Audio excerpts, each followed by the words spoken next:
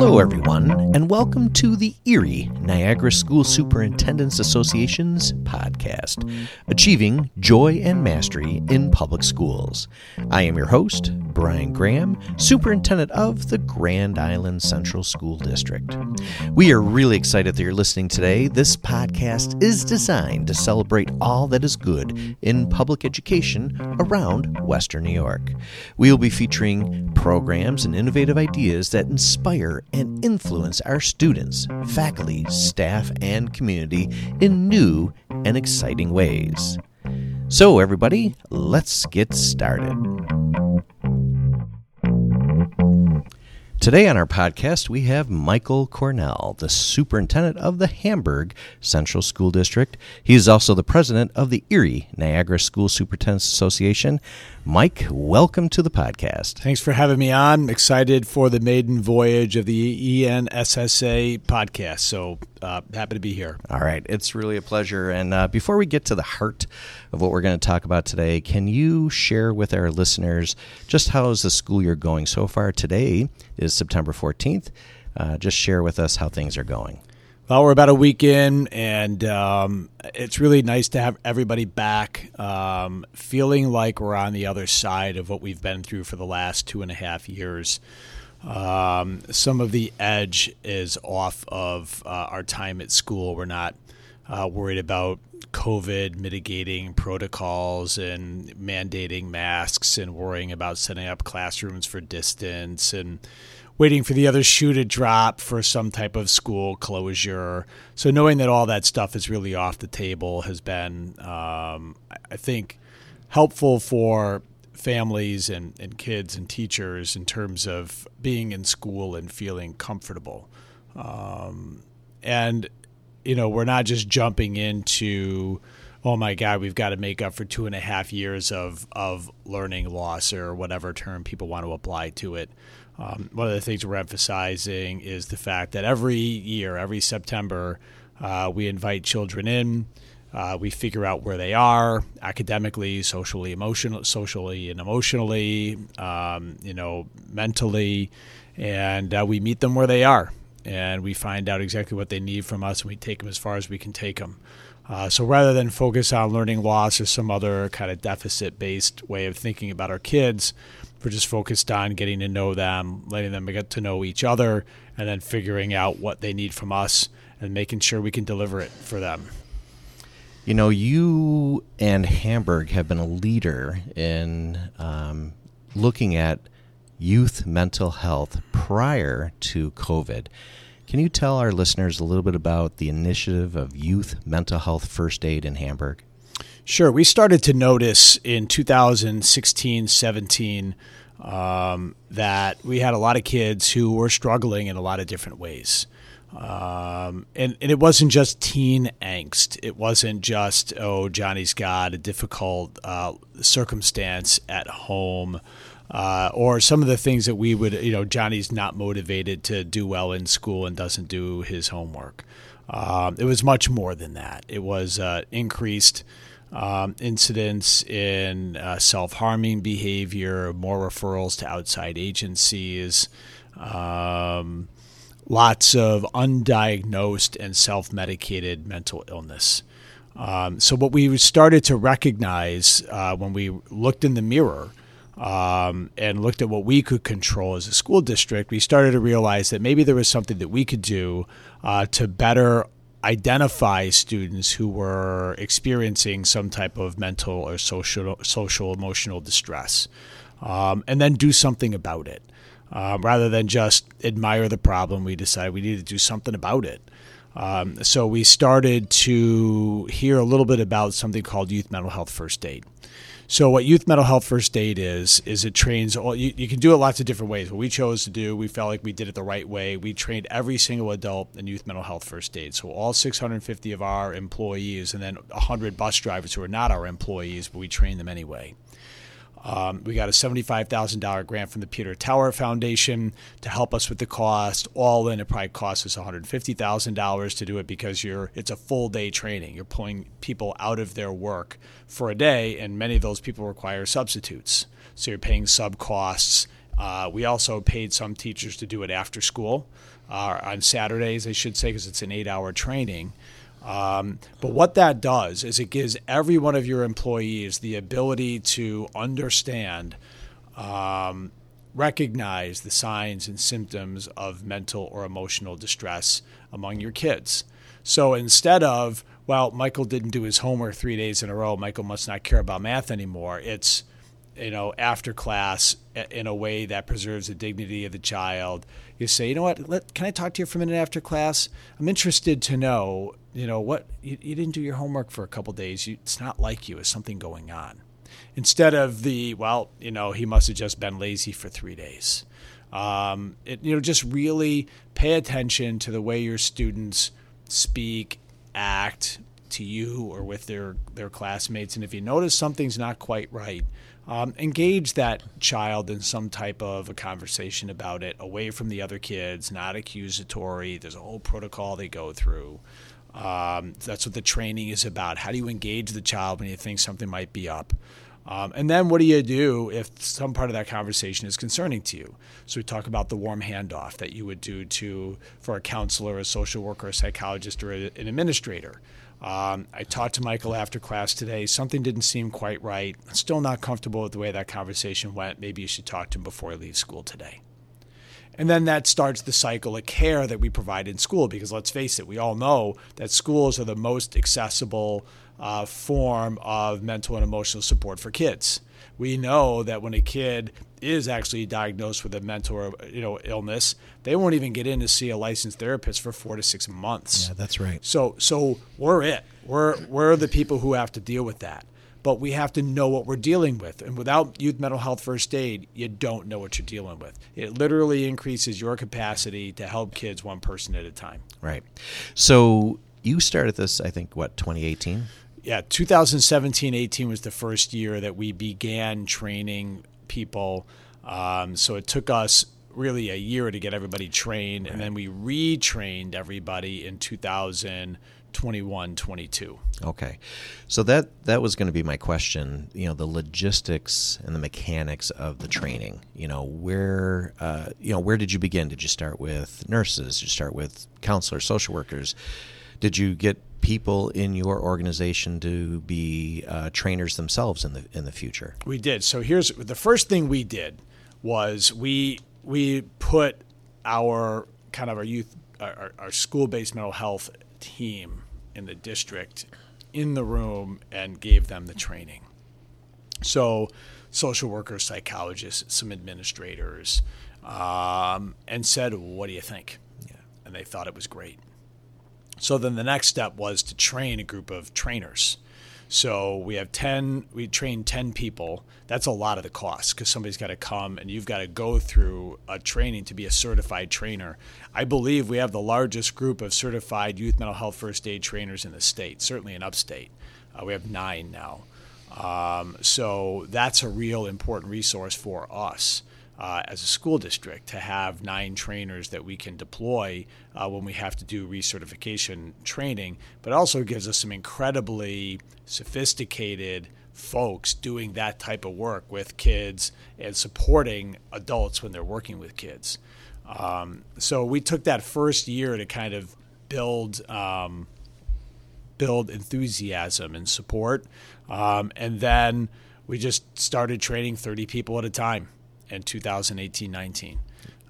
So that was how it started, and then it took us the whole year to get everybody trained 30 people at a time. Got it. That makes a lot of sense. So now that when you bring on new people, whether they're bus drivers, custodians, or teachers, is this somehow built into the induction or onboarding process? Yep, it's part of the onboarding. Everybody gets it. It's non-negotiable. Yeah, I love it. So it's very impressive, Mike. Honestly, it's probably something that hasn't occurred a lot in local districts. I'm sure people listening may have more questions. Is there a contact person that you would direct people to reach out to for more information? For people who have questions about youth mental health first aid, about how to implement it, if people want to know how we can help you get started, You can reach out to Colleen Caney, who is our assistant superintendent, or people can reach out to me. We are evangelists for youth mental health first aid in schools because it is a game changer for your school district. It's been an absolute game changer for our school district. And it explicitly tells every single person who works in a school that the mental and emotional wellness of students is a part of your job. One of the things that I think public schools are grappling with a little bit is the scope of our work continues to change. And one of the most recent and most dramatic changes in the scope of our work is really caring for the mental and emotional health of our kids, because the symptoms of everything that ails society walks in our schoolhouse doors every day with our kids and our adults. So we can't disaggregate children from their lived experience outside of school. We have to deal with it inside the school and ensure that they're okay and available for learning, which is why we focus so much on making sure that they're mentally and emotionally well. And that goes for the adults too. So many times we've had folks come to us and do the warm handoff for one of their colleagues. I had a conversation with Joe when we were walking into the building this morning, and I don't think he's okay. You might want to check on him. So that happens too. It totally changes the way we think about each other. Okay, that's really helpful. So in your organization, since you started this in the 2017-2018 year, have you had to add on staff either as a result of youth mental health first aid, or was adding on to staff just a separate goal for the organization? When we started in 2017-18 thinking about it, we knew there was going to be a point at which we were going to have to add school-based mental health professionals, because if it worked, which we had every expectation that it would, we'd have a lot more traffic in our counseling offices. So we added counselors at all three levels, and we added more during COVID, and we added more now post-COVID.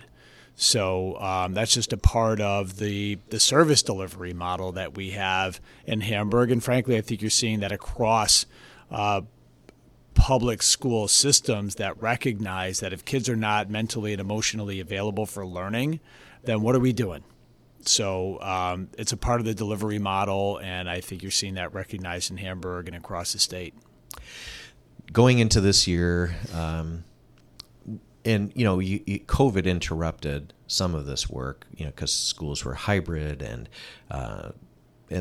maybe exacerbated mental health, with our students who were isolated at home, learning from home and things of that nature.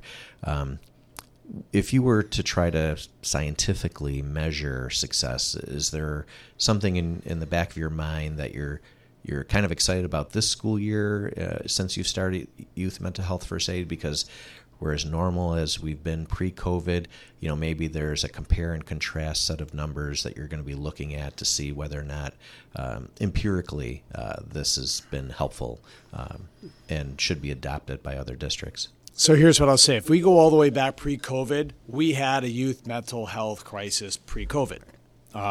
We just weren't talking about it as much, but we had one. It was absolutely exacerbated by COVID, 100%. Right. And I said that hundreds of times, as many of us did. And now post-COVID, there's a much greater recognition of the mental and emotional challenges experienced by our young people. One of the things that I'll say is I remember having a conversation during during a meeting at which many superintendents were lamenting the increased number of superintendents' hearings last year. Yeah, we were one of them. Ours definitely increased. So we had 2 superintendents' hearings last year, and they were in June. Okay, that's pretty impressive. So what does that mean? Yeah. It means that I think we've been very, very good at being a positive force in the daily life of every child, not only in terms of looking out for the academic progress of kids, but also looking at the mental and emotional needs of kids. And because it's everybody's job to look for the need and fill that need in the immediate. So it's important to recognize, I probably should have said this at the beginning, youth mental health first aid doesn't mean that because you're a social studies teacher, now you're also responsible for counseling kids. Yeah. What it means is, it's like if you were to see somebody bleeding on the side of the road, you wouldn't walk by, right? You would stop and try to administer whatever first aid you could and then look for a trained professional to actually provide medical care. So this is the same thing, right? We don't want adults to just kind of, ignore the mental and emotional needs of kids or chalk it up to lack of motivation or a bad day. We want our kids to at least, or our teachers to at least ask kids a couple of questions if they feel like something's up with the child, right? So because I think we've gotten very, very good at doing that, it is a part of our DNA. We're able to get out in front of challenges before they manifest themselves in some type of negative behavior that requires something like a superintendent's hearing or a 5-day suspension or something like that. So we've not experienced any of those increased negative behaviors in school. We did not have anything that looked like an increase in student suspensions. In fact, I think we had fewer student suspensions. And like I said, we had only 2 superintendent's hearings. Yeah. So when I look at the whole piece of it, right, I look at what we started doing in 2017 and what we're doing now in 2022-23, everything takes 4 or 5 years to have a positive effect. For us, it just happened to provide an observable positive result at a moment when other school districts were experiencing a really negative outcome in terms of the mental health challenges in their kids as a result of COVID. We just happen to be out in front of it. Well, again, that is fantastic data to take a look at pre-COVID, post-COVID. You had mentioned earlier that North Collins partnered, with you and your team to get things started in this direction at their district. What should somebody expect if I reached out to your team and asked if we wanted to take on this initiative in Grand Island? Do we have to write a grant? How much money should we be thinking about setting aside to make this happen in all districts? I think your primary cost is going to be in sub-costs, right? The Youth Mental Health First Aid, the accrediting agency provides, now you can do a bit of a hybrid training, so they can do 3 or 4 hours of pre-work online asynchronously, and then there's a 4-hour in-person commitment. So you're going to have to pay for people to be out of their classrooms for a half a day. So however you want to arrange that sub-coverage, that's up to the district, but you're going to have to pay people to be out for a half a day. You're going to have to pay for the book, which is, $30 or $40. We haven't exactly worked out a business model in terms of how we're going to charge people for their time to come out and do it. And frankly, these are people we can't really afford to be without. Exactly. So we don't have an enormous capacity to do training. We did it for North Collins because it was, at a time, it was before the school year started.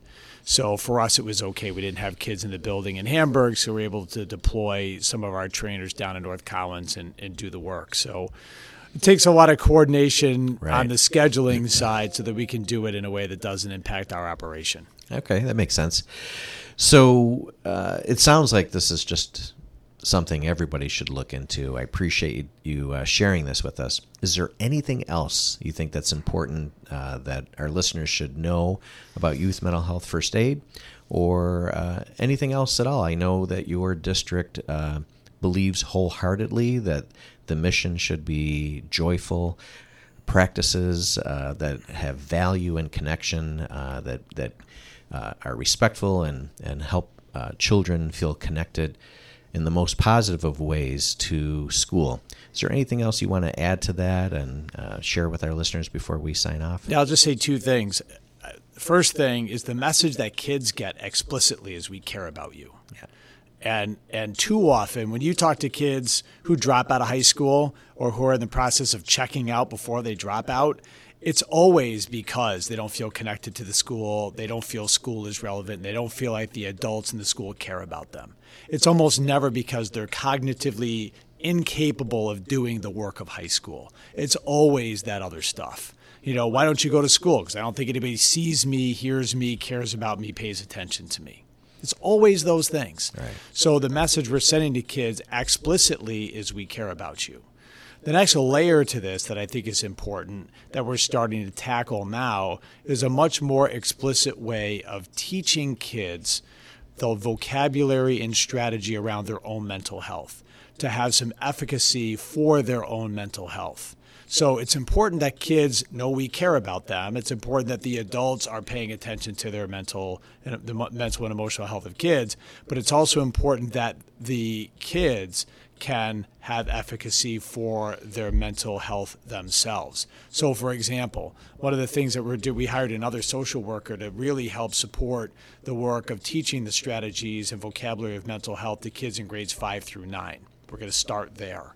And here's an example, simple example. We want kids to know the difference between I'm having an anxious moment because I have a test on Tuesday, or my girlfriend or boyfriend broke up with me the other day, and I actually suffer from an anxiety disorder that's been diagnosed and I'm undergoing treatment for it. There's a spectrum and a continuum of mental health that we want kids to really understand and appreciate. And that's a part of the instruction we're doing. We're actually starting that with our athletes. Every one of our student athletes is getting that instruction. It's quick, like 35 or 40 minutes, just to kind of pilot a program based on a need we see in Hamburg. And we know that high school and college athletes are more likely to suffer from mental health challenges than other kids. Well, Mike, this is fantastic information. I'm glad that this is our first podcast. It's such an important topic. I think our fellow colleagues will find it fascinating, and Hamburg's really a leader in this arena. So I thank you for your leadership and all that Hamburg is doing to promote wellness in their students and joy, value, and connection as well. This podcast will be going out to folks very soon. Mike, thank you so much for being here today. It was a pleasure to be here. Thanks for having me. All right. Thank you very much.